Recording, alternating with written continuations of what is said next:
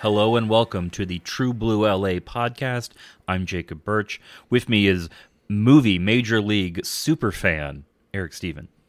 It's the greatest baseball movie there is. I think it's my favorite sports movie. I will say the only movie that sort of ranks up there with it is the Naked Gun, only for the baseball scenes. So, but that's obviously stretching it out a little bit.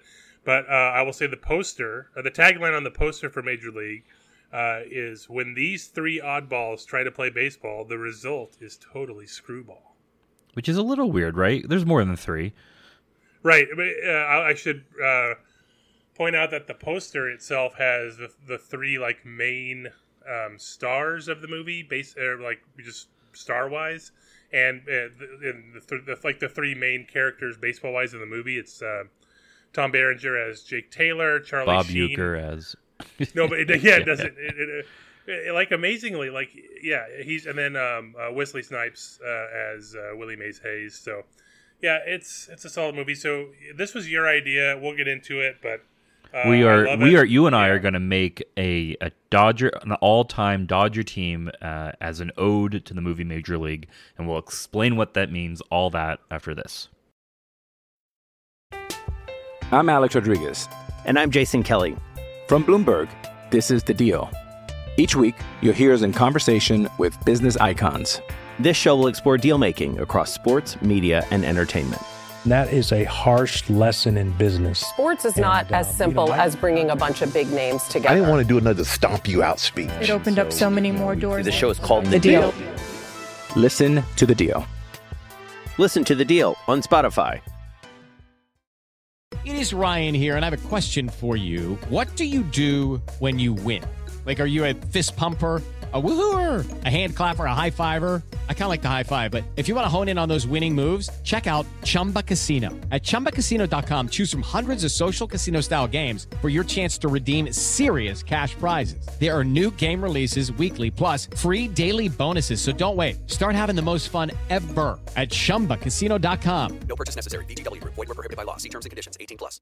Hey guys, it is Ryan. I'm not sure if you know this about me, but I'm a bit of a fun fanatic when I can. I like to work, but I like fun too. It's a thing. And now the truth is out there. I can tell you about my favorite place to have fun. Chumba Casino. They have hundreds of social casino style games to choose from, with new games released each week. You can play for free anytime, anywhere. And each day brings a new chance to collect daily bonuses. So join me in the fun. Sign up now at ChumbaCasino.com. No purchase necessary. VGW. Void where prohibited by law. See terms and conditions. 18+.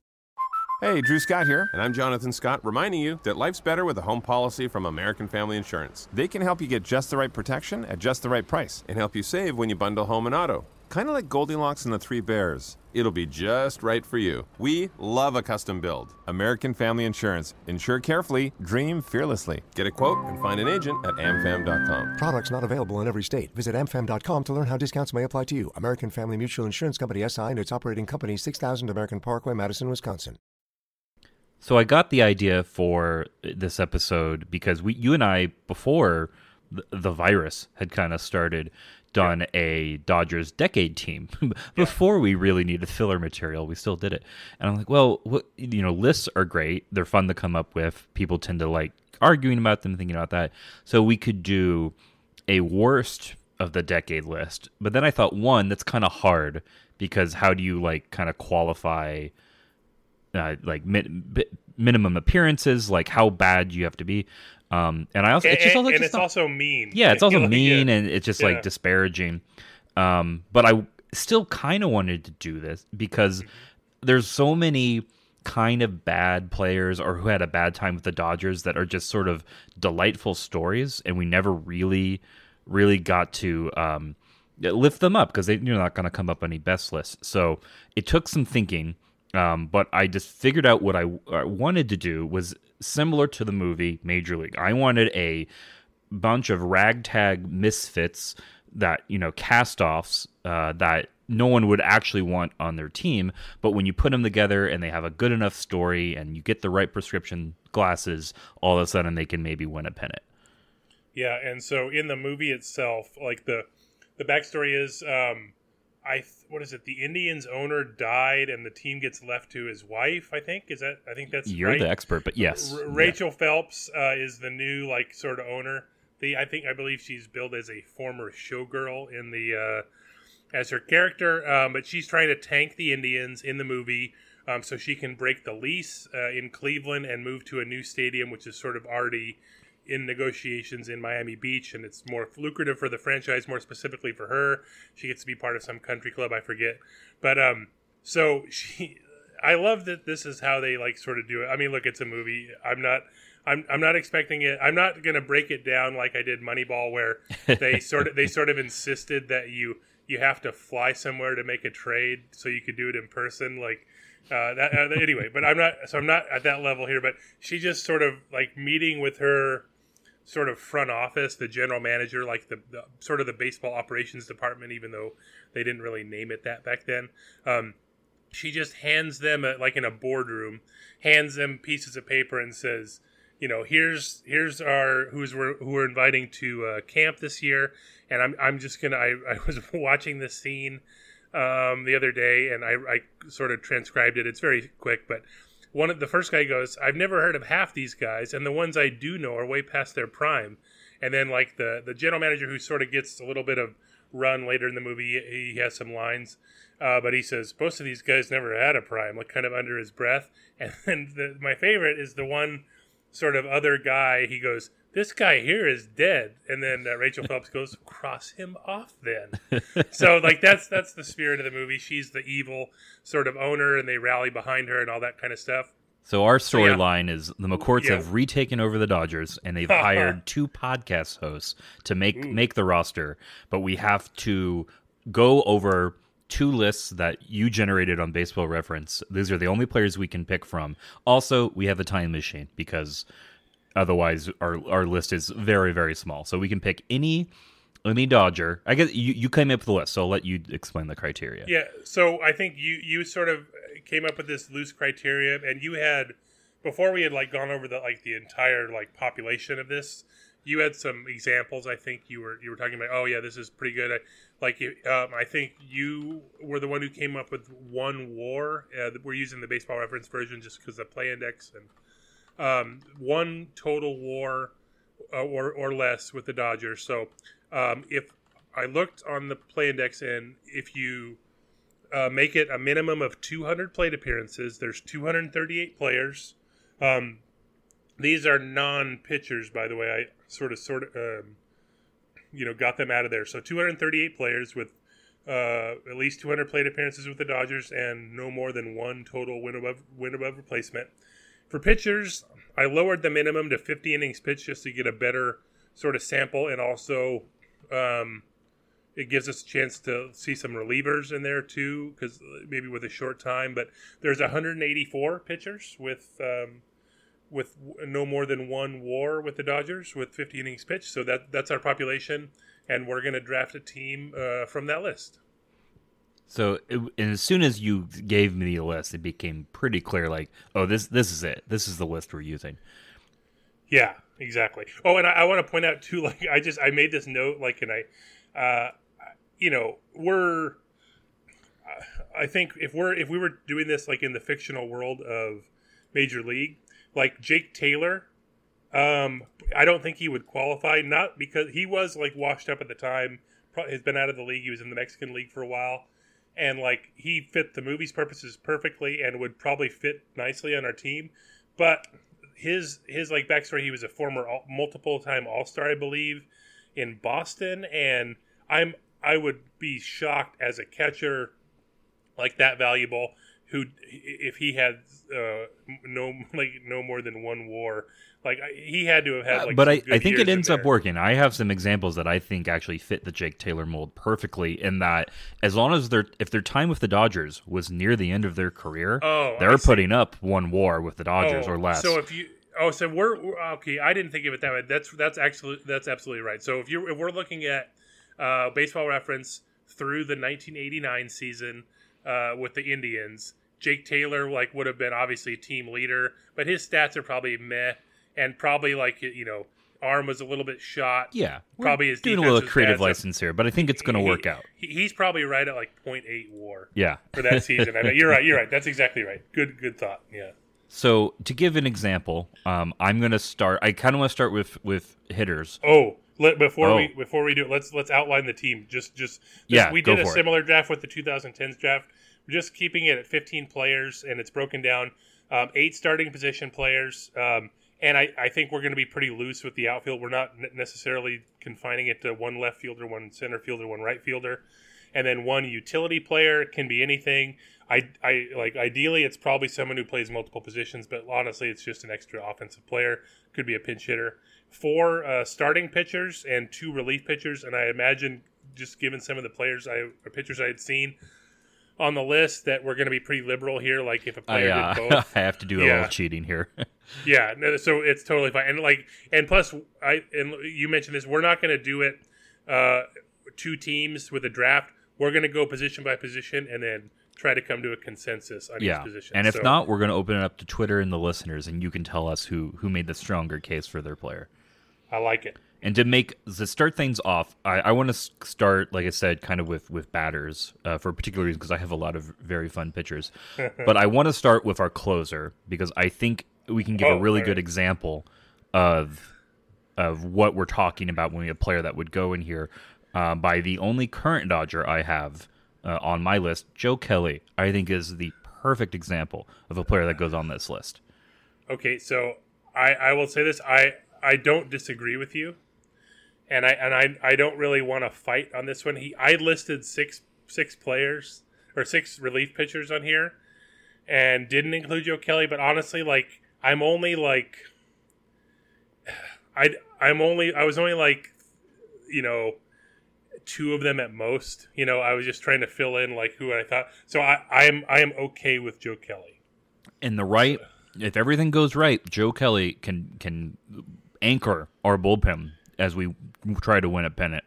Yeah. Story-wise, we've been over it a long time. He is a colorful and delightful character with plenty of stories to go behind him, and he fits perfectly in the Charlie Sheen role of Wild Thing, and that wears the glasses, is Wild Thing. He literally broke a window at his house pitching against a Met. So it's perfect. You're right. Okay. And now I won't say who one of my or 2 of my choices are, because I think I'll have a better way to explain it later after we pick some more players.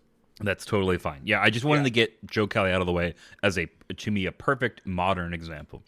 Okay. I guess the one other thing I'll say is my list definitely slants towards players I'm familiar with, so that's sort of mid-90s and onward, with 3 or 4 extreme exceptions to that, and we'll get there in a bit. Okay. Can we go catcher next? I have catcher. That's what I was going to do. I'll let you start. Okay. So this list is kind of amazing. Well, for one, I will just say that if you look at the list of players who are, with 1 or fewer WAR, the top 3 players in games played are all catchers. The top 2 in hits are catchers, and as well as the number 4 player is. But looking at this list, there's only one name that you have to have, and it's Bill Bergen, who is the worst hitter in Major League history.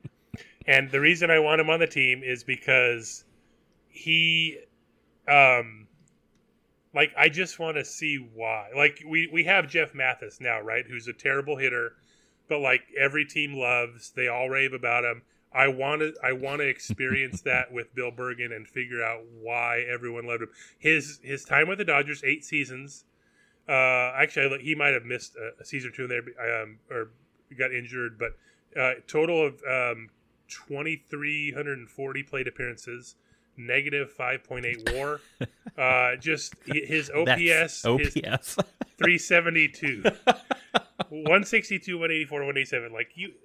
that has to happen. So but I'm willing to listen to arguments for someone else, but Bill Bergen is like the one guy. I think I'm going to relent to you. I have a good backup option from my era, Charles Johnson. And I'm going the flip side of the two main criteria I was looking for is one, for whatever reason, his time with the Dodgers just didn't produce one WAR, but I actually think they would be good and would be good on later. Charles Johnson fits this perfectly.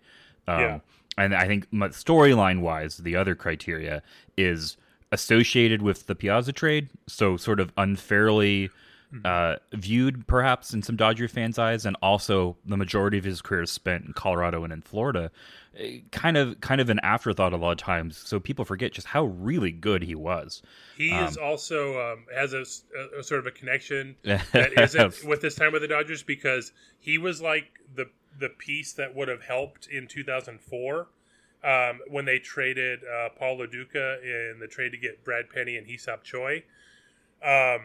That was obviously a much maligned trade at the time. It was actually a fine baseball trade. Like, the Dodgers absolutely needed an ace. Brad Penny got hurt. They didn't have good enough pitching. They couldn't land Randy Johnson. They got him. He got hurt like 2 starts in, so it just didn't work. But the Dodgers absolutely Paul DePodesta failed to plug the catching hole. They used Brent Maine a lot down the stretch, and the catchers were terrible. And that really hurt them, and in the playoffs too, I think. But they had a deal worked out for Charles Johnson, and I think DePodesta assumed that was just going to happen, and it would help fill the gap, and it would have. But then Johnson had a no trade clause, and he said, "Nope, I'm going to stay in Colorado." So you have to get your ducks in a row before you do a trade like that. So that's a little other what if type of a thing. He also has a connection to a player that'll come up. I have to imagine on your list. Mine is definitely on my list, and I'll be making it stronger. I think I can't think of who it is, obviously, but I'm excited. We'll talk about it. I like your reasoning, Will. I think I'll let you win, but I like my backup pick. Yeah. All right, first base. Mm-hmm. All right, so here's my case for the Jake Taylor of the group. First baseman, Hall of Famer, High Pockets Kelly. Oh man, okay. So I'm pulling up, seeing if I can find. I had some notes on him. Giants manager John McGraw called him. Trying to find the exact quote. There we go. John McGraw said there was no player he preferred to have in the bat in a big situation, and White Hoyt considered him dangerous in clutch situations. 2, his name is High Pockets, his nickname, obviously. Ended his career with the Dodgers in a trade. Was acquired by the Dodgers in a trade for a player I will be referring to later in the podcast. So I have that connection, this sort of trade connection, and also kind of was voted into the Hall of Fame on the Veterans Committee, kind of under some criticism of that it was mostly just his former teammates were on the Veterans Committee and they elected him in, and this is his chance to prove them all wrong, and on the team he ended his career with. Okay, so now this is I'm not disagreeing with your choice. I forgot that oh man, this is hilarious. Okay, so the search thing on Baseball Reference, it's 238. So and there's only 200 per page. And when I did a sort, he comes up on the second page. So I'm wondering, why am I not seeing him? Right? and then actually there's a couple of other guys in here. When I get to the second page, but okay, that's pretty solid. I'll say this: my choice for first base. Oh man, there's a choice on the second page who's awesome. But my choice for first base was Franklin Stubbs.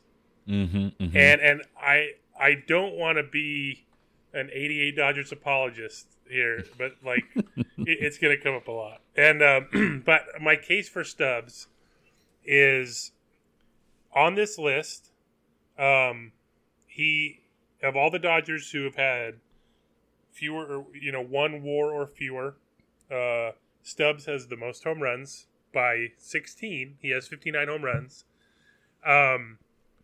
He was, a starter on, or at least, partially in the playoffs, a starter, part-time regular on the 88 World Series team, so I'm partial to that.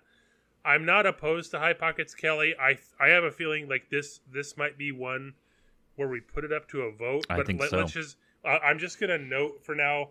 Like we can come back to it because like Okay. I'm sure this will get to a point where we might do some And it may depend on the rest of the makeup of our team, because I think he's a veteran leadership, clutch hitter. He played enough outfield to like qualify. So like that's a and we're gonna get there when we get the second. He did play a season where he filled in at second, and so this was an area where man. I was considering cheating. Wait, with High Pockets or Stubbs? High Pockets. Oh, okay. Sorry, I was speaking from my. No, that's totally fine. Because let me tell you, outfield is crowded on this list. Wait, but did he play? Man, outfield is crowded, but it also. So I think you have to play second base with the Dodgers. Like, if we're going to use a guy to position, I think he had to play it with the Dodgers. We could go back and forth if like. Sure. I'm looking it up. I'm sure he mostly played first for the Dodgers, but I do want to double check. High Pockets did play one game in center field, so hey, yeah. I don't like looking at this. Like second base, I have like the name I was thinking of, and again, this was before I went onto that second page, so like maybe there's one funnier one on there. But like my choice for second base is Bobby Valentine. Okay, and part of it is like I just want to sort of acknowledge that everyone talks about the 1968 draft by the Dodgers as probably the best draft ever by a single team. They drafted like so many players a year. Bobby Valentine was their first round pick. Like he was their number one guy. So like that's a thing. He didn't really do that much with the Dodgers. That's why he's on this list. But like obviously went on to be much more famous after his playing days, managing, announcing, all that kind of stuff. So like he's a character for sure. I'm assuming he comes with the disguise kit. Yeah. So like the team will have that. So like that's something on the plus side. But like again, I just looking at this list, this is probably the weakest position. Oh for no, me. it was second was the hardest for me to fill. Yeah, so I was gonna basically go. I had a few sort of like loose names, but Bobby V is way better than that. So I'm deferring to you for sure. Okay, so just to say this now, the other since I went on the second, I'm gonna open up two different tabs now, so I don't have to keep toggling back and forth. But the other name that came up on this was Alex Guerrero. Sure. Which like he had surged his career in Japan. A brief moment of like hotness, and then all the sort of. You know what? He never played second with the Dodgers. Oh, that's right. I forgot about that. So he's out. All right. But also, like, he'd be disqualified anyway because you have to. You're like Miguel Olivo was crazy when he bit his ear, but like he was making people so mad with just boneheadedness in the field that he made a guy bite his ear. So like that's not a guy on this team. So like he's like an early. He'd have to have a redemption arc. Like this would be early, like he'd be like stealing Joe Boo's rum early, and then at the end of the year, like he'd be best friends with Joe Boo and all that stuff. But who knows? Yeah. So next up is shortstop, and I think I'm going to defer to you here as well. Trust me, once we get the outfield, I'm golden. But I was having a hard time finding a great name, and I figured there was probably one from your era. I'm now looking, and I have an idea as well, but I'm going to let you go. Okay, so we have this. I have three candidates who I would all go to war for. Like if it's any of them, I'd be like totally fine with. So how about this? I will pick for you. You make your case for the three, and I'll pick the winner. Okay. So one, Don Zimmer's nickname is the Gerbil. He has the second most home runs of anyone on this list at 43. I will let you know I had Don Zimmer as my third baseman up until an hour of research, and then I did switch. So I can hear that. He played a lot of positions. He played shortstop the most with the Dodgers, so like that's him. He also had played a lot. Like he has his he's ninth on plate appearances, most plate appearances. So like, look, he had literally zero WAR. So like he was replacement level. But I think there's something to be said, especially on this type of a team, for a guy who just hangs around that long. So and is willing to, get in a fight. Oh yeah, and not only that, know. but crowd the plate. He got like beamed badly like several times. The other, again, like showing my deference to the 1988 Dodgers, Alfredo Griffin. Not only did he hit under 200 with the Dodgers in 1988, he had a broken hand that year, so he didn't qualify for the batting title. In 1990, I believe. Oh man, I looked this up recently. I think he's one of 2 guys in like the last 60 years or something to like qualify for the batting title and then have a sub 300 slugging and on base. And so just a terrible hitter, but like, and like the defensive numbers don't even like give him credit, but like, everyone seemed to love his defense. So like he was a defense on reputation guy. So like, and obviously I'm partial to 88. So like, whatever, that's fine. But then the only other choice is Kevin Elster. He hit 3 home runs to open what was then Pac-Bell Park in San Francisco, and I think that alone is strong enough to have him on there. Like I said, I'm partial to any of these. I think my 88 bias would lean toward Griffin, but yeah, honestly, I'm fine with any of these 3. And like if you have someone else too, that's fine too. So thinking. Yeah, well, let's go ahead and give it to Griffin. We deferred away from 88. Your 88 bias there, but I have a workaround for this. Okay. How about we make Don Zimmer the manager of this team? Oh, okay. I thought you were going to say third base for a second, but you said no. I have a third baseman I can't get away from. Okay, no, that's fine because honestly, like. I'm struggling at third base. So, like, let's do third base next then. Okay, cool. So, third base. We need a Roger Dorn figure, someone who, little too rich for their britches, maybe slacking off because of that. And that's not what this player is, but certainly known for making money. So I'm going to make that narrative, even if it's not real. Bobby Bonilla. Yep. Oh, man. Okay. Nice. Yeah, so Bobby Bonilla is on this list. Oh, man, he was so bad. Wow. Negative. Still making money. Still cashing the check. The Mets. Yeah. So, again, the only person I listed at third, because I was like, I'll come back to it, was Jeff Hamilton. And I figured, I'm like, I hope Jacob has a third baseman because, like, he was bad. Again, 88 bias. He's the only. That's really the only thing keeping him on my list. So the storyline of he comes back somehow in shape and says, "I'm not Mr. July 1st. I am a good baseball player, and I'm going to prove it all wrong." Also, and also fine with making the major league minimum because he's still getting $1 million from the Mets every July.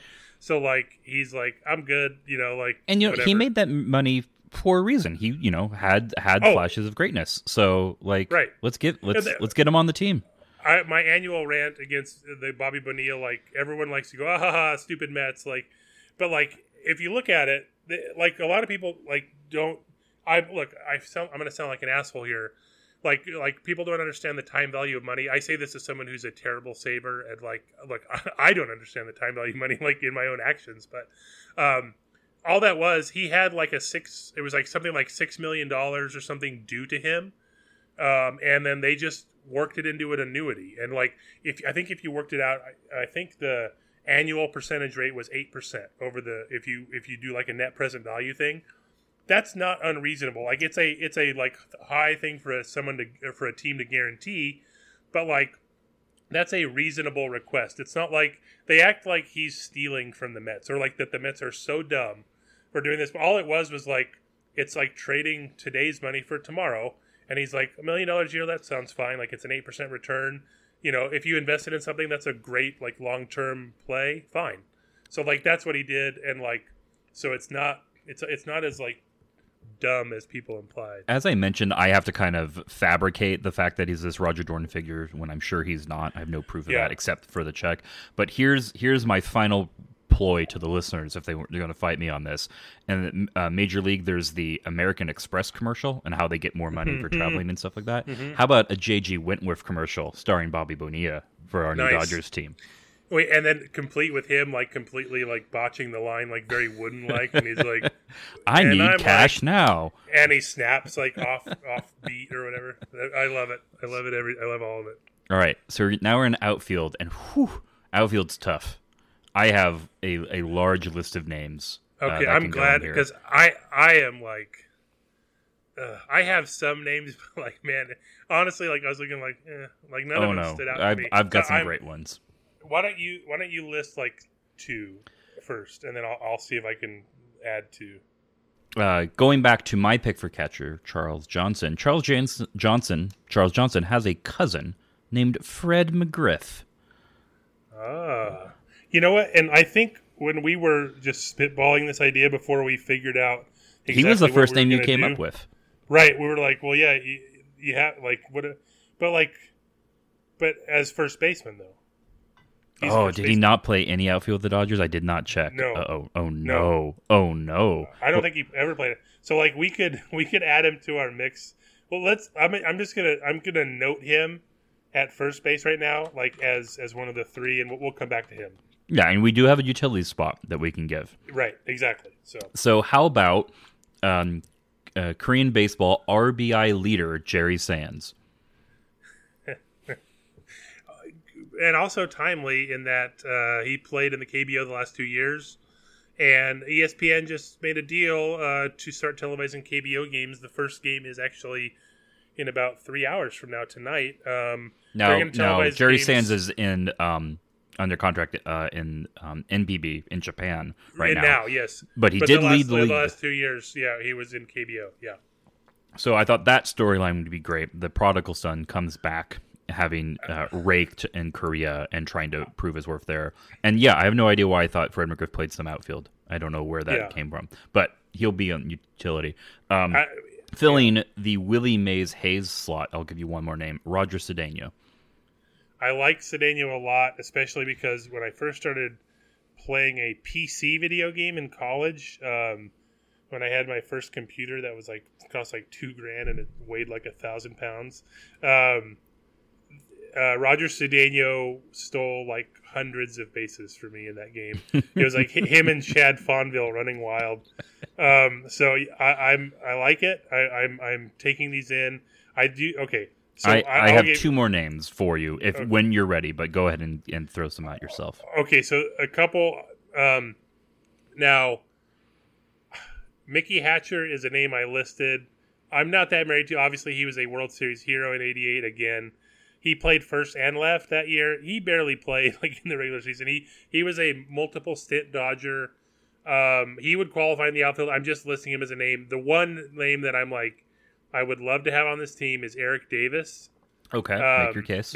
Because of the promise like that he had. Like he and Strawberry were both from Los Angeles. Both like came home, and they just I wish I still had it. It's the poster of Triple Threat. The outfield of Eric Davis, Brett Butler, and Darryl Strawberry heading into 1992 season. Outside of Butler, they all sucked, and the Dodgers lost 99 games that year. It was just a crushing disappointment. But also, he was dealing with injuries, and then he actually rebounded later, and he even overcame cancer after that. And like Eric Davis in his prime is like one of the best baseball players I've ever seen, and just natural athlete. Like maybe the best power speed combo in the history of the game. I know that might be blasphemous, like because Willie Mays is probably better. But, like, he was crazy in the 80s. Like, he literally has I believe still, I think he's the only guy, unless Bonds did it. He had a year that he had 37 home runs and 50 RBIs, or 50 steals. Ooh. Yeah. But also, my favorite year of him, so, like, he was nuts. I'm looking the year. Okay, Bonds did it too. Bonds had 33.52 in 1990.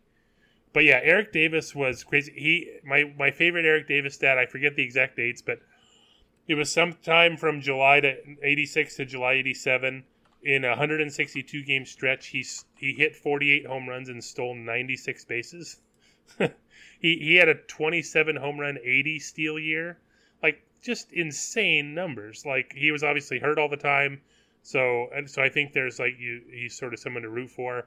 So like of all these guys, I would fight for him the most. But like yeah. So I have two more names. One of which I think we should. It was actually I think the first name I came up with to possibly make this list as a sort of reconstruction project. Andrew Jones. Oh man, so he's on here, huh? Yeah, of course he is another second pager because we were about to record, and I'm like, I know Andrew. I looked it up. Andrew Jones is on there. Why isn't it on this list? And he is also a second pager. Yeah. So yeah, you're right. And he was bad. Speaking of bad, just completely terrible. But prior to that, like Hall of Fame worthy player. Yeah, I like where this is going. I have two more names and oh man, and I've held back my strongest name. Oh yeah, so we're fine. But I just want to say, so the one that's like stood out that I know nothing about, so this is more an acknowledgement more than anything, and it's maybe not necessarily my endorsement of him, but Cal Abrams. Okay. 1949 to 52, so he played on the boys and summer teams, but like he was a part timer. Barely played. He had a 387 on base percentage, almost no power, but like that's the third highest on base percentage of anyone in this group. I just wanted to note that the guy that I would kill for and like sort of like half-heartedly is Mike Kincaid, because so he was he got. So we think like Justin Turner and like on the former Dodger minor leaguer and major leaguer and then current Diamondback Tim Locastro gets hit a lot. Mike Kincaid in his Dodger career, parts of two seasons, 2002-2003, 251 plate appearances, 22 hit by pitches. So I like he is probably our Dorn. Outside of like the star factor and possible future owner factor. But yeah, I like his ability to get hit by a pitch. So if we have a spot, I'd like to consider him for it. But I think that we've listed enough names here that he's not going to make our outfield. All right, now other than certainly the hitter that I'm going to make the strongest case for. Yep. What if I told you we can get a player on here that is a Hall of Famer? Yep. Played 16 years in LA and is in the same group for a good thing as Pete Rose, Ty Cobb, Julio Franco, Hank Aaron, Derek Jeter, Ichiro Suzuki, and Stan Musial. Look, you don't have to sell me any more than saying, Julio Franco. So like, and I'm actually intrigued on who this is going to be because it didn't pop out. And so I have no idea. Who are we talking here?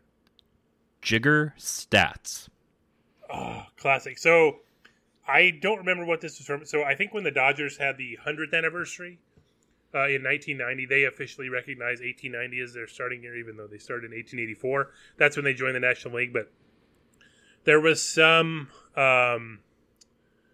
they had a lot of programming, and like it was on like an alternate station. It wasn't necessarily on the KTTV back then. I remember it being on like one of our sort of other stations, but they had like a weekend or something where they had all sorts of cool like videos and stuff. And I remember there's one of them, and I just have it in my head of like Vin Scully saying the name Jigger Stats, and I didn't really know much about him, but like that's such a great name too. Well, yeah. And also, it's just an incredible name. Also, if we flash back to our old spring training record days, it's Stats with a Z. Yeah. So it's like our good friends at the sports bar in Arizona.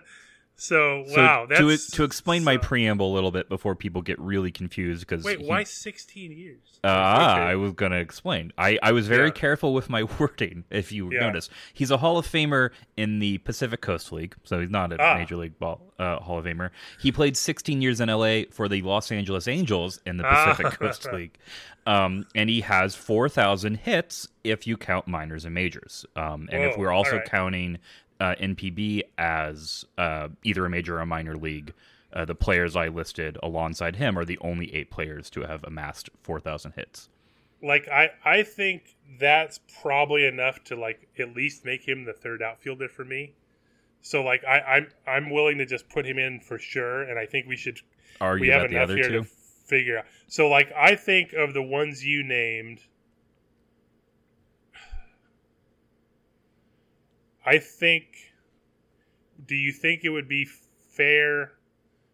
Do you think like just having the playing on the talent upside, and then obviously not what they did with the Dodgers, but if we just went Andrew and Eric Davis, or are you super married to like Cedeno and Sands? I'm fine with that, and we still have a utility spot, and I only have one more name to throw into the mix there. Okay, so I'm just noting for now. So our outfield tentatively is Andrew Jones, Eric Davis, and Jigger Stats. That's fun to say. Okay. So do you have anyone else? So we have the outfielders, we have the first base dilemma, and I have one more name that I wanted to throw into the utility role. Do you have any more you wanted to throw in? I have two people listed. Trent Hubbard, and I remember him when he was playing as Trinidad Hubbard, and I think they changed that later. But I'm not holding that against him or anything. I'm just noting. But of this group, I keep forgetting about those second pagers. Oh yeah, okay. So there's a player named Eddie Wilson who was who was an outfielder in the 30s. He has an 844 OPS. That's the highest of this group. Trent Hubbard has the second highest, 799. They both played in high offensive eras, but 98, 99 with the Dodgers, 799. Trent Hubbard played center field, left field, right field, catcher, although that was very briefly, and then second base and third base. So I like him at utility, but like again, it's Trent Hubbard. Like I'm not gonna like fight if we don't want to have. The only other person I listed was Jose Gonzalez. It's an 88 thing. Also, last week, if you remember, he scored the winning run as a pinch runner in the first game I can remember going to at Dodger Stadium. That would be his role on this team. He would probably never bat. He'd be our pinch runner. I don't know if we can afford doing that if we have a 15-man team, but like those are like the only two names I really have. But I think some of the other options are like, especially with our first base logjam, I think we should probably use it here. So I think the people we have jammed up are probably more worthy, but I did want to mention one more player from my era that I think at least deserves consideration is Hee-Seop Choi. Oh man! And again, forgot he was on this list. Yeah, yeah. Fan favorite had while with the Dodgers had a big comeback story where he was again unfairly tied to an unpopular trade, and then I don't remember if you remember his coming out party. It wasn't in 2005; it was in 2004. Where he drew a walk in the Steve Finley game, and the fans just go crazy rally. Crazy. Yeah. And where the Hee-Seop Choi chant really kind of came into its own. And he had the 3-homer game. He had like 6 home runs in 3 games. Yeah, and I went to the game, the middle. It was against the Twins, and I was at the middle game where he hit the longest home run he hit in that span. He had a really well-known grand slam, another game I was at. So I have a deep personal connection to Hee-Seop Choi. Also, just a very good baseball player. Just never quite put it together while in the majors. Had a very successful KBO career before and after. So definitely someone I think that, given enough managerial support, could be an extremely effective hitter. Yeah, so I'm willing to like forego Stubbs and just leave him off. So I think now if we make first base, let's make first base McGriff. Okay. And then so utility comes down to High Pockets Kelly and Hee-Seop Choi. Oh no, you can't make me pick. Right? Like so this is a tough spot. So we probably could have 2 bench rolls. If we want to stretch it, let's see what we got. So okay, I like this though because it's a righty versus a lefty. So let's just look at the team. So let's see, Bill Bergen. It doesn't say on here. Dang it. Okay, it's harder to look up than I can't imagine who was a left-handed hitting catcher back then. Okay, so first of all, Bill Bergen, we're gonna always pinch hit for him, but he's right-handed. We actually can't pinch hit for Bill Bergen because we don't have another catcher. But so let's see. Bobby Valentine, he's right-handed. Bonilla was a switch hitter, so that gives us some flexibility. McGriff, obviously left-handed. Alfredo Griffin, he was a switch hitter, but obviously terrible. Andrew and Eric Davis are right-handed.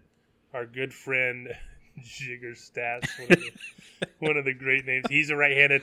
I think we need a lefty here. All right. So if McGriff is our guy, I think we go Hee-Seop Choi here. Okay. I will. We'll throw this. This will be the hitter question to Twitter users.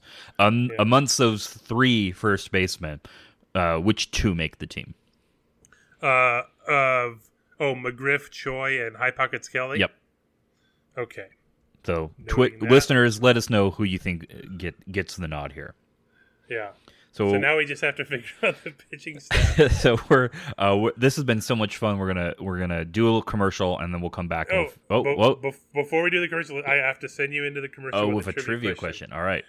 Okay, so as you noticed, I was trying to cram as many 1988 players as I could on here, and also because there's a lot of them on this list, which is really funny, right? This Ballyhoo great team that the current Dodger teams, which are arguably just much better, are trying to chase the glory of the '88 team, and just how many bad players were on this team. Now, so my trivia question is, and I will tell you this, I was kind of shocked by this answer. I don't know about shocked, but it was like, okay, so surprising. But I'll say the trivia is: how many postseason starts did players on either of these lists, pitchers and position players, how many postseason starts did they make for the Dodgers in 1988? All right, we'll be back after this. Hey, it's Kaylee Cuoco for Priceline. Ready to go to your happy place for a happy price? Well, why didn't you say so? Just download the Priceline app right now and save up to 60% on hotels. So whether it's Cousin Kevin's Kazoo Concert in Kansas City, go Kevin, or Becky's Bachelorette Bash in Bermuda, you never have to miss a trip ever again. So download the Priceline app today. Your savings are waiting. Go to your happy place for a happy price. Go to your happy price, Priceline. I'm Alex Rodriguez. And I'm Jason Kelly. From Bloomberg, this is The Deal. Each week, you'll hear us in conversation with business icons. This show will explore deal-making across sports, media, and entertainment. That is a harsh lesson in business. Sports is not as simple as bringing a bunch of big names together. I didn't want to do another stomp you out speech. It opened up so many more doors. The show is called The Deal. Listen to The Deal. Listen to The Deal on Spotify. I do like these number trivia questions because I can just throw out a stupid guess. Yep. So this, to be clear, this is not the number of players who made a postseason start. It's the number of starts accumulated. Number of total starts in 1988 by these players. All right, so let's see. I'm trying to remember how many games total the playoffs went to. And the Dodgers, I'll tell you this: the Dodgers played 12 games. Okay, that's seven in the NLCS, 5 in the World Series. I got there correctly. That makes me. They say I should give credit. Come on. So you get a half a point.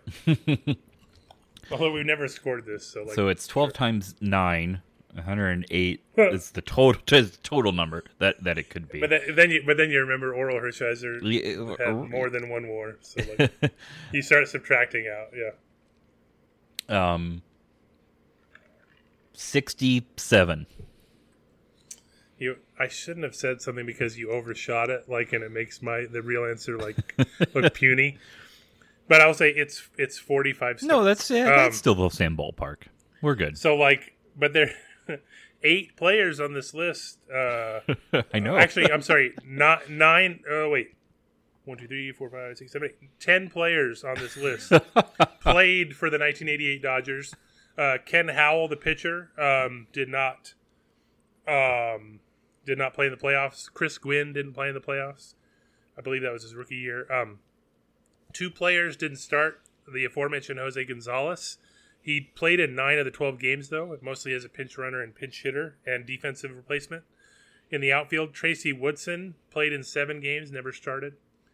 Going back from the lowest amount of starts, Danny Heap started once. He started DH in Game 4 of the World Series in Oakland. He played in 6 games. Mike Davis, a ballyhooed free agent signing that year, who averaged like over 20 home runs a season. The previous 3 years with Oakland, he hit 2 home runs and hit like 187 with the Dodgers. But he had the famous walk, so all is forgiven.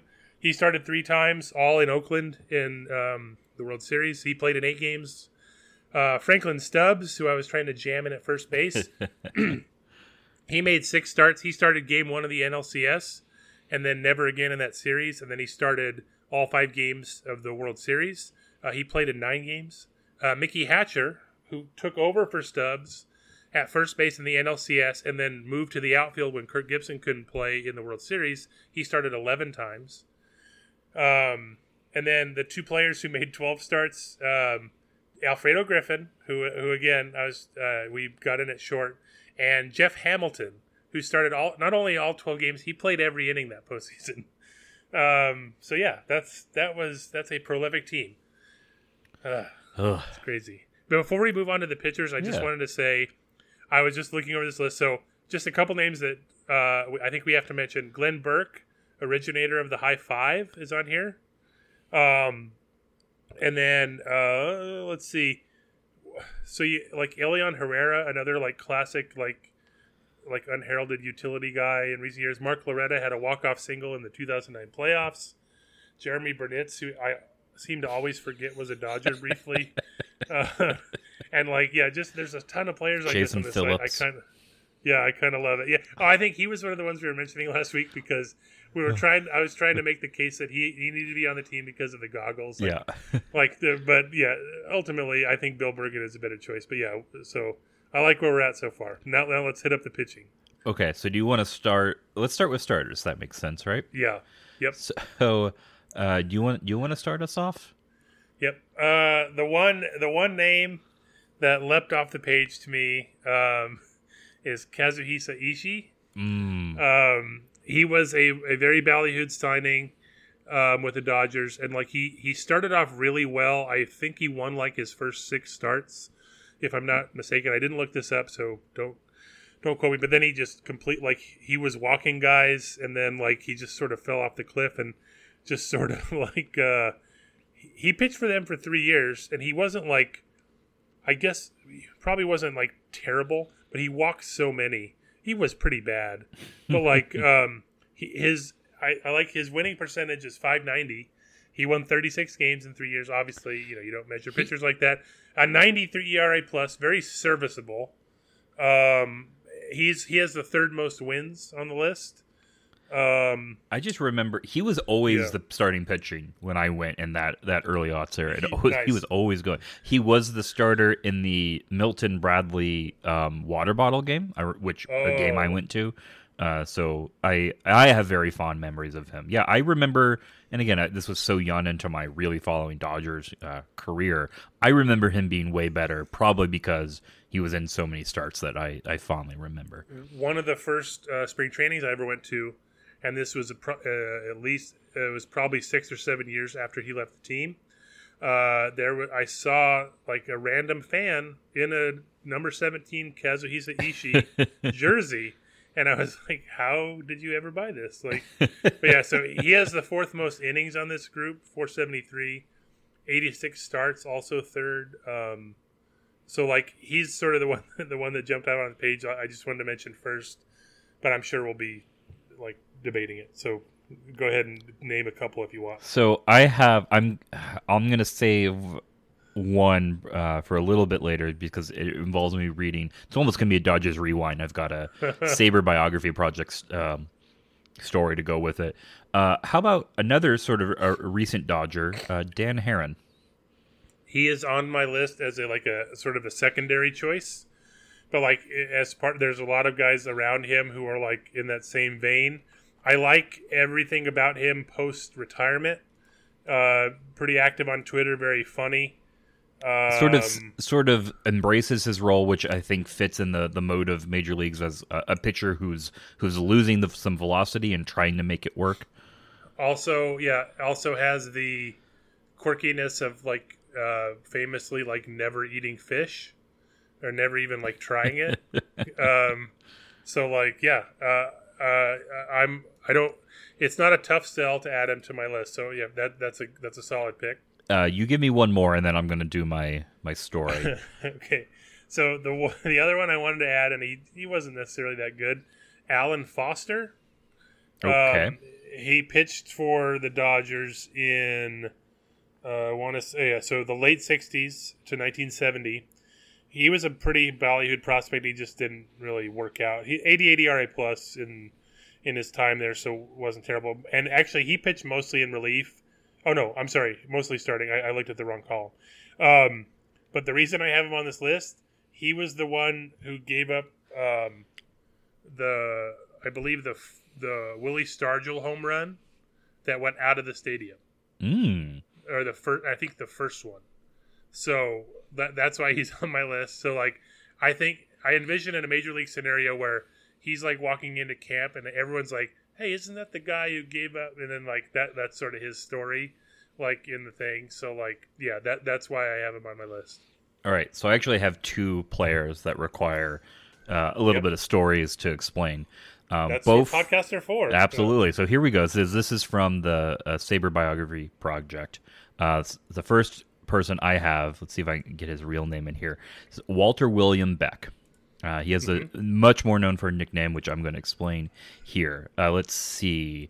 This is in regards to the 1934 season getting started. To compensate for his loss of velocity and trouble pitching at left-handed hitters, Beck attempted to develop a knuckleball. It did not work.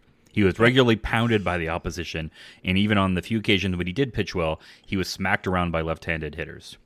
A little bit later in this biography, the season started well for Elmer the Great, one of his nicknames, but not the one that stuck. Though his first start ended in a tie, he held Boston to a single run through 7 innings. However, the next 6 weeks did not go as well. He lost 4 times, gave up over 12 earned runs per game, and only once did he survive as many as 4 innings. Assessing Beck in early July, Tommy Holmes, Brooklyn Eagle writer Tommy Holmes Limited, Beck's performances have been worse than anybody thought they could be.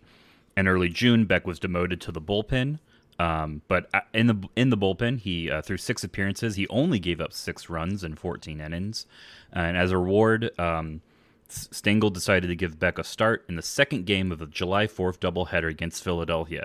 It would become a fateful decision. Beck's first start in more than a month didn't last long. Facing only 8 Phillies, he gave up 3 hits, walked 3, and allowed 3 runs in only 2/3 of an inning. Stengel had seen enough. Anticipating Beck's reaction, Stengel remained in the dugout and instead instructed his catcher, Al Lopez, to inform Beck that his afternoon was over. Meanwhile, from the dugout, Stengel waved in a relief pitcher. What week is that, by the way? Just was that more common? Do you know? Wait.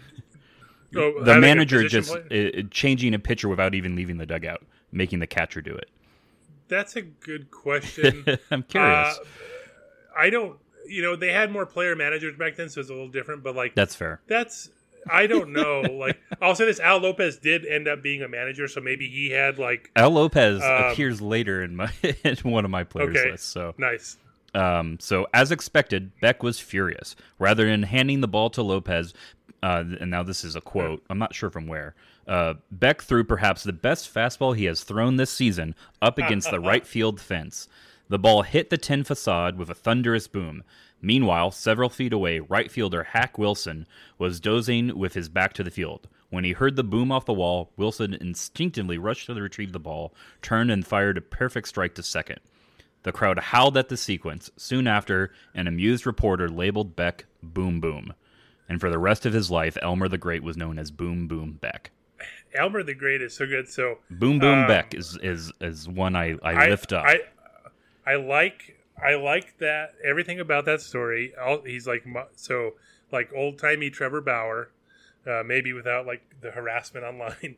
But I like the fact that we went through the entire offensive list and never once brought up Wilson Betterment, which was like surprising. We could have had a team with 2 Boom Booms on it.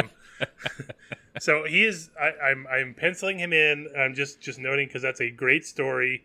I like it. So I'm just tentatively putting him as one of our starting pitchers. So I like it. Do you have another name? Because I have another big story to do. So since your guy is Elmer the Great, I will note that one of the names they listed on here was Elmer Descends. A classic. Loved him. Like overperforming, like multiple role guy. He only started 8 games with the Dodgers, but he and Olmedo Signs were just kind of like tied in my memory as like the same kind of like just like overachieving is the right word. Yeah, and would do like just about any role. He had a 1.13 ERA plus, like that is tied for 8th on this list. And like he pitched 108 innings. So of all the guys with over 100 innings, the best ERA plus on the list. So like that counts for something. I just, maybe he doesn't make the staff, but I just thought it was fitting that I did list him. And since you had your Boom Boom was Elmer the Great, I just thought Elmer Descends would be a nice little mate for him. All right, here we go. This is, I think, the best name on either list. Do you know where I'm going? Okay. Honestly, I don't, but like I just love the fact that we've already gotten Jigger Stats and Boom Boom back, and there's someone who with a better name. So yeah, Frederick Mitchell Walker, but as he was known, Mysterious Walker. Oh, that's right. Okay, yeah. Okay, I like it. So, just kind of known as a multi-athlete at University of Chicago, played for the Superbas, which later became the Dodgers. Also played in a Federal League team, the Brooklyn Tip Tops. And in my mind, and our time machine, we're picking him up right after his last Tip Tops game. Yeah. So he'll be wearing his Tip Tops uniform throughout this endeavor. And yeah, mostly by name alone, but I think also his Wikipedia picture is extremely eerie. But I want Mysterious Walker, who was, I think, on this list 6 in walk percentage, by the way. So fitting for Mysterious Walker. And also same amount of walks as strikeouts, 35 and 35 in 1913. So I like it. So I'm going to read this just a little blip from I think a local reporter. I forgot exactly where I got this. The big feature of this doubleheader was the work of the Iron Busher, who heaved in both games. In the first of 10 innings, he allowed but 7 hits, and then the second of 7 innings, 6 swats were made of him. Hash Mitchell, the mystery that came from nowhere to pitch 4 straight victories for the Seals. Everyone watched Mitchell in the hope that they might guess who he was looking at him, and while they were gazing, they saw some real spitball pitching that was remarkable for the amount of juice he used to deceive the local batsmen. In general, just old-timey baseball reporting, always a joy. So it's so good, and some of those old headlines are great too. There's only 2 other names that I'm like, well, okay, I'm just going to mention these, and these aren't the 2 that I was, but I just want to throw them out here in the same sort of Dan Heron vein. Brandon McCarthy and Brett Anderson, like kind of both in their own way. Like, I guess I don't want to call the A's the California Penal League, but maybe that they're like they both come from there, like indirectly or whatever. But okay, so the I other have 2, yeah, go ahead. I have one other that can kind of slot into either starter or reliever. And then I'm out of names. I have a few more reliever names if you want them, but I figured we kind of have enough at this point. But I have the main. Oh, go ahead. No, you go first. The main starter I wanted to add to the list was Carlos Perez. Okay. And mostly because of the ferocity with which he attacked a Gatorade jug, and that we've all seen the clip. Just going to town on it. So like he's there for me. The other name was like that. This was sort of a half-hearted addition. Dave Goltz, one of the 2 ill-fated free agent signings of 1980, with Don Stanhouse. Both were terrible with the Dodgers, and like it basically like scared them off free agency until like the winter of 87-88, and like that was just a thing you could do back then because baseball was so weird. Like they're like, no, we're not doing free agency. Like that's a thing. That's a thing that teams could choose. So like, those are like the main names. Who else you got? P. Ridge Day. Another entry in my great best names. names on this. So P. Ridge Day. So a lot of these, I picked the name. I'm like, aha, that's a funny name, but there's no other reason other than the name to go for them. And each time I was overwhelmed with how much of a character they were, which makes sense if you're going to earn a nickname. So P. Ridge Day, just to give you an idea, his first sentence on his Wikipedia page is, Henry Clyde Day, also known as P. Ridge Day, was a champion Arkansas hog caller and right-handed pitcher. That's the first thing is hog collar. Yeah. So Al Lopez, hey, look who's back, recounted a story about a 1931 exhibition game against the New York Yankees. The fans have been reading up about him being a champion hog caller, so they all started calling, yip, yip, yee. He strikes out the first hitter, puts the ball and glove down, and lets out this call. He strikes out the next batter and does it again. Babe Ruth was on deck, and he gets a kick out of it. He's laughing at this guy. Then he has Ruth with 2 strikes. He gets real quiet. The fans are hoping he'll strike out Ruth so he can yell again. On the third pitch, Ruth hits one over a mile over the fence. Henry Clyde Day never did his hog call again. I love it. Okay, I think we have enough for a staff here. Obviously. Oh, we do. No, we had to kind of throw them out there. So let's figure this out. So I think like I'm enthralled enough that Boom Boom Beck and Mysterious Walker like have to go in. I think I like to fight for Kazishi. So if those are 3, like I'd be okay with having like Dan Heron as the other guy. Are you married to any of the other ones over him, or like is a staff of Ishii, Boom Boom, Dan Heron, and Mysterious Walker like enough? Just I don't know.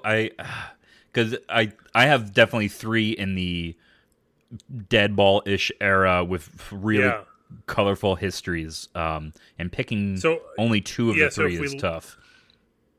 Right. But also probably more, or I don't know, fair is the right word, but like just like balancing it out a little. Oh, no, I completely agree. We should only be picking 2. So readers, read up on P. Ridge Day, Mysterious Walker, and Boom Boom Beck, and you tell me which of those 2 you want to make this team. If I had to pick, I would go with P. Ridge Day and Mysterious Walker, but the Boom Boom Beck story is maybe enough to pencil me in. So we're really down to just one more reliever. And to be noted, P. Ridge Day was mostly a reliever if we wanted to go there. But I have I have 3 names to add into the reliever list. So there are 2 names I will fight for on the reliever list for the one spot. So I would just want to note I wrote down as people to the list Bobby Castillo. I wrote down Brandon League just because of the comedy factor of somehow he started like a lot of spring trainings like ahead of Kenley Jansen on the depth chart at closer until like it wasn't. But the 2 names, I mentioned one before, Ken Howell did not pitch in the 88 playoffs, but he has, the most saves of anybody on this list with 31. Again, it's an 88 bias thing. I'm not that married to him, but like he's one of the 2. I think my other like sort of really want him on is Yancy Browser. Yeah, he's on my list. if only because in the old Dodger Thoughts days, his nickname, and there was a shirt that said "Game Over" but with a GHAME, and I don't know about you. Isn't that just enough to have him on? Especially with Joe Kelly. Now that's a volatile pen. And like perfectly like fitting with this team. So, but the only other name I had, and I Joe Kelly and Yancy Brosban was my relief, was my pen, and never really altered. P. Ridge Day, I had as a starter. Brian Wilson is the only other name I wanted to throw into there. It seems kind of fitting, but at the same time, it's really hard to put him over Joe Kelly and Yancy Brosban. Yeah, you're right. So the other name that I like was actually really good and like probably underrated was Luis Avilan. Mm-hmm. Like his like strikeout rate was excellent, and he was generally really good at getting lefties out. But like if we're making a real pen, sure. But like if we're just picking two guys on like a sort of a comical team, then no. But yeah, so I think we have our team. I'll put in the notes about the like sort of 3-for-2 stuff with. Yeah, we have McGriff, two ties. I think that's Choi, great. and We're Kill. great to hear back on how we break these ties. Yeah. So yeah, that's our team, everybody. I like it. That's a great team, I think. I mean, I would watch that movie. Like, no question. So now, do you want to break from Dodgers Rewind? I know you have one getting to go, but we are a little over. Up to you. I'll just mention him because he's on this list. The reason I was looking through old baseball cards and I'm like, he has to be on this 0-1 WAR list, and it's Rafael Bornegal, who was drafted by the Dodgers in 1992 out of Florida State in the 19th round. He made his debut in 92. He played for parts of 3 seasons. He had negative WAR. He was a defensive shortstop. He actually, I forgot this, in 94, the Dodgers sent Jose Offerman down after like two and a half full seasons in the majors. They were like, he was not hitting at all. And they brought up Bornegal to start like the rest of the season. He started the last 40 games before the strike hit. I'll just note this from the LA Times. Bill Russell, then a coach, said even though he hit at Albuquerque, and Bornegal did, he hit .332. He never really hit otherwise. We didn't bring Bornegal here for his bat. He can go get the ball with the best of them. But then if you look at it, his like, it's just total runs or total zone rating on Baseball Reference. His numbers were almost as bad as Offerman's defensively. But Offerman like led the majors in errors for like 2 straight years. So like he had the rep. But like the one thing I'll note, just so I can ask you a trivia question, Bornegal in the minors hit 1 home run before he was called up to the majors in 525 games, almost 2,000 plate appearances. With the Dodgers, he hit 0 home runs in 58 games and 172 plate appearances. That is the 93rd most plate appearances with 0 home runs in the franchise. Can you name the Dodger with 0 home runs and the most plate appearances? No. Can I not? Yeah. So I will say this: is he on our list? Ooh, no. Oh, then probably no, because the actual answer is a Hall of Famer. I'll give you 3 answers because these are all unique in their own right. Don Sutton. I almost asked. You have been going on a streak of excluding pitchers from hitting questions like this, so I think I had that locked in my mind. Otherwise, I might have been able to get there.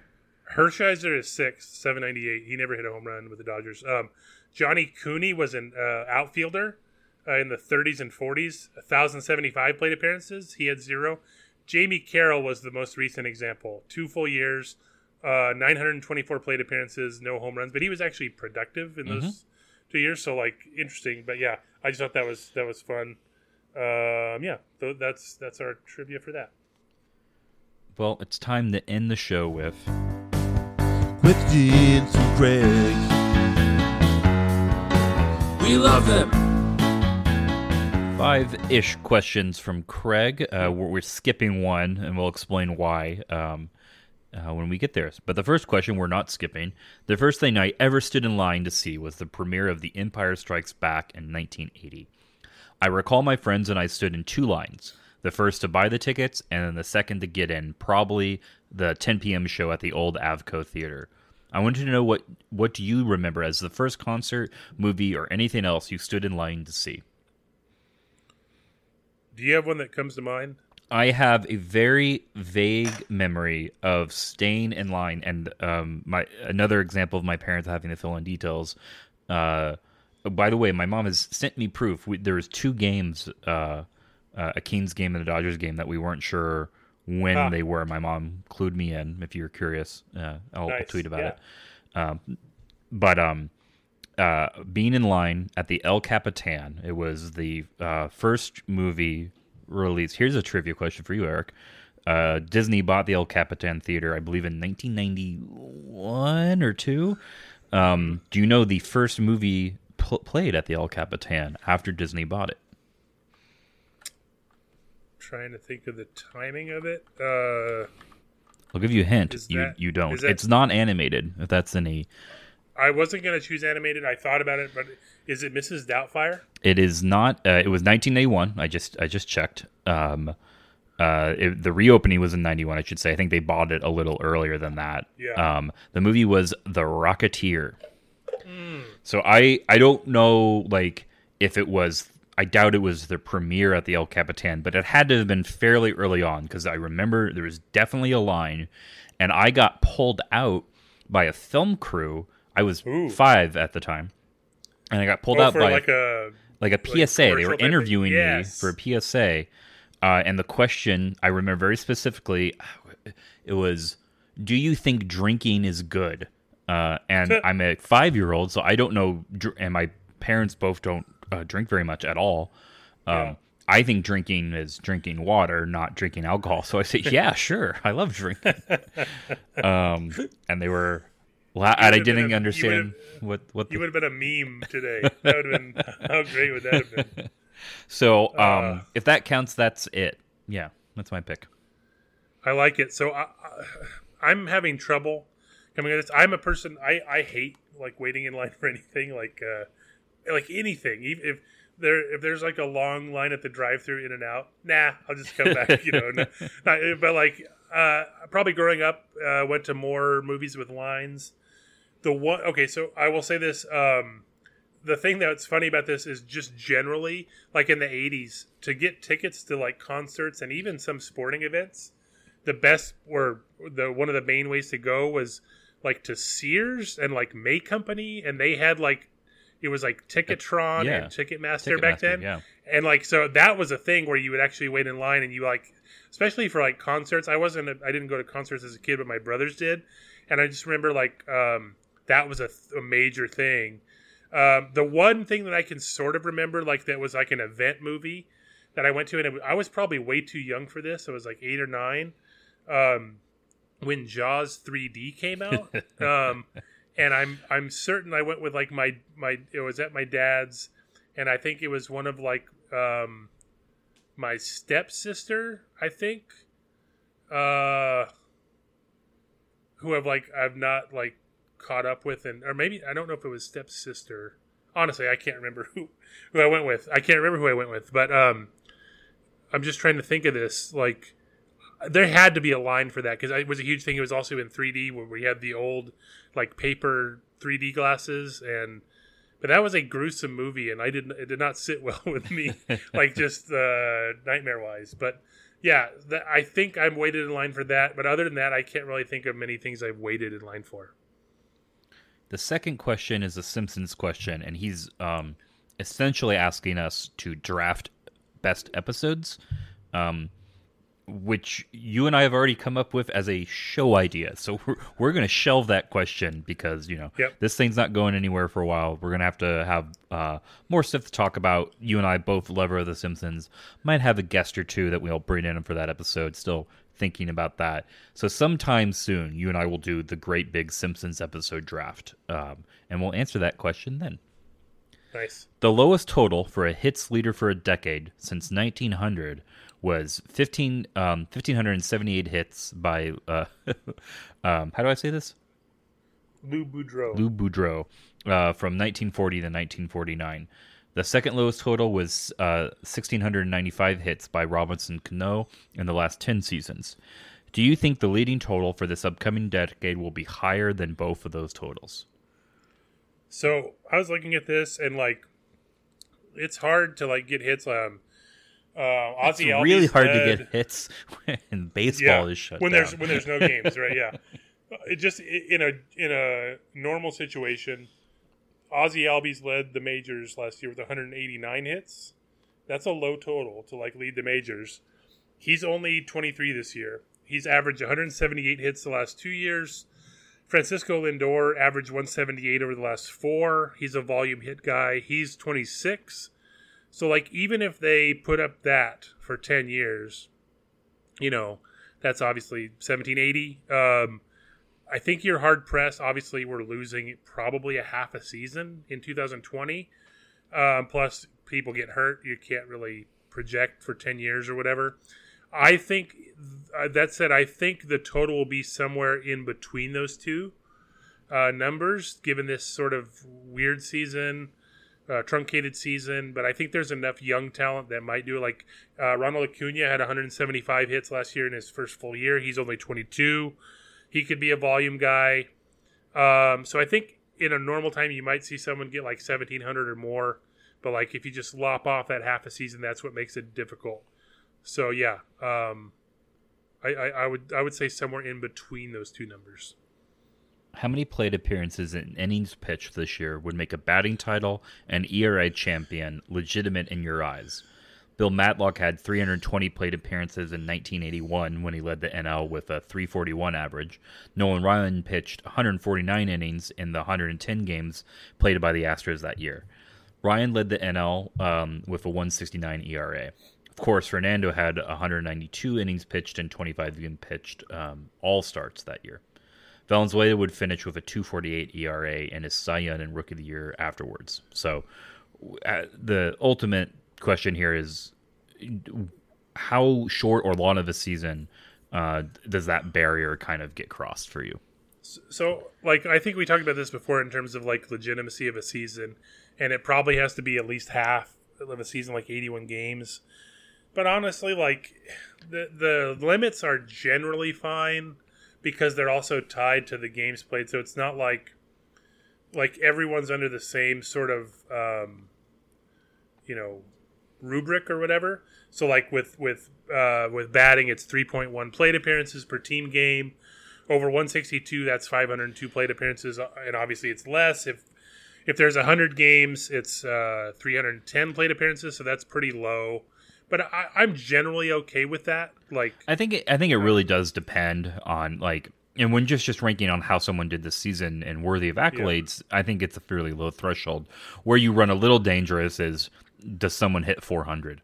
And at that point, you're right. Like, well, or anytime sort of the asterisks come out is when it becomes an all-time, when you start ranking that season against other seasons. As long as you're internal within the season or just in general of how can we think this person is sort of as a quality player, I have no problem it being kind of lower than that.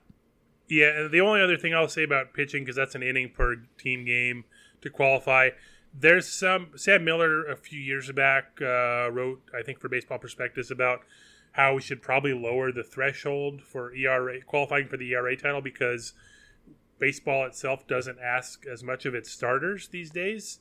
Either, pitching less deep into games, pitching less often, taking some breaks throughout the season, I guess, in the case of the Dodgers, who seem to, utilize that the injured list for rest, things like that.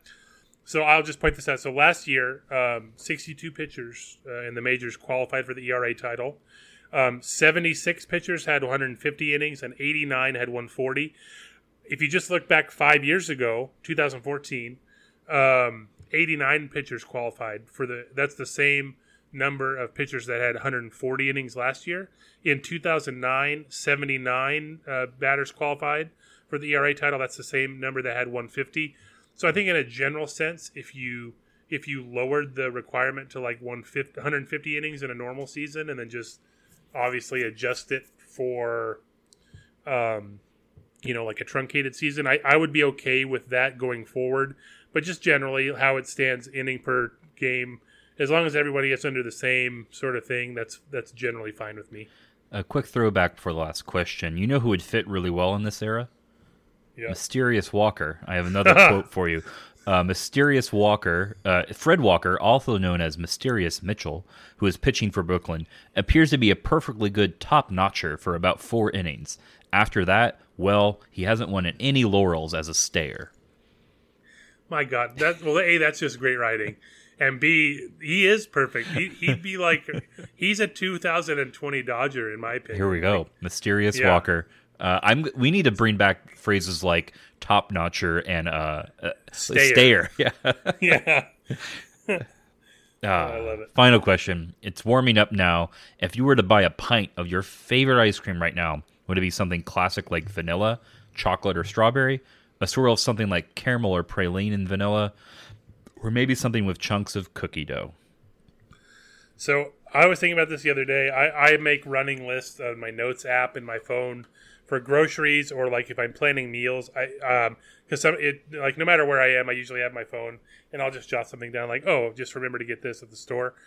And then by the time I go, and since I've been going to the store every like 2 weeks or so, like it ends up being a pretty big list. But the last like week or so, I've been really craving ice cream, and so I'm going to go to the store later this week, and I'm going to be very mad if I forget to buy it. But I'm gonna get mint chip for certain. The other kind that I would consider would be strawberry. But yeah, mint chip is the one for me, and that's the one I'm thinking about, and I can't stop thinking about it. So yeah, so hopefully by the time you listen to this, I'll be eating mint chip ice cream. It depends on what Craig's going for here.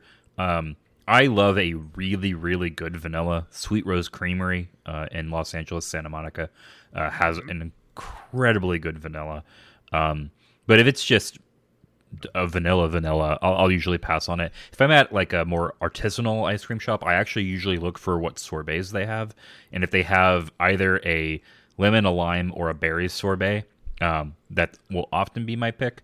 But if I'm going for a pint that I can get easily in an ice cream out here in Kansas at a grocery store, I'm just going to go with Half Baked from Ben & Jerry's.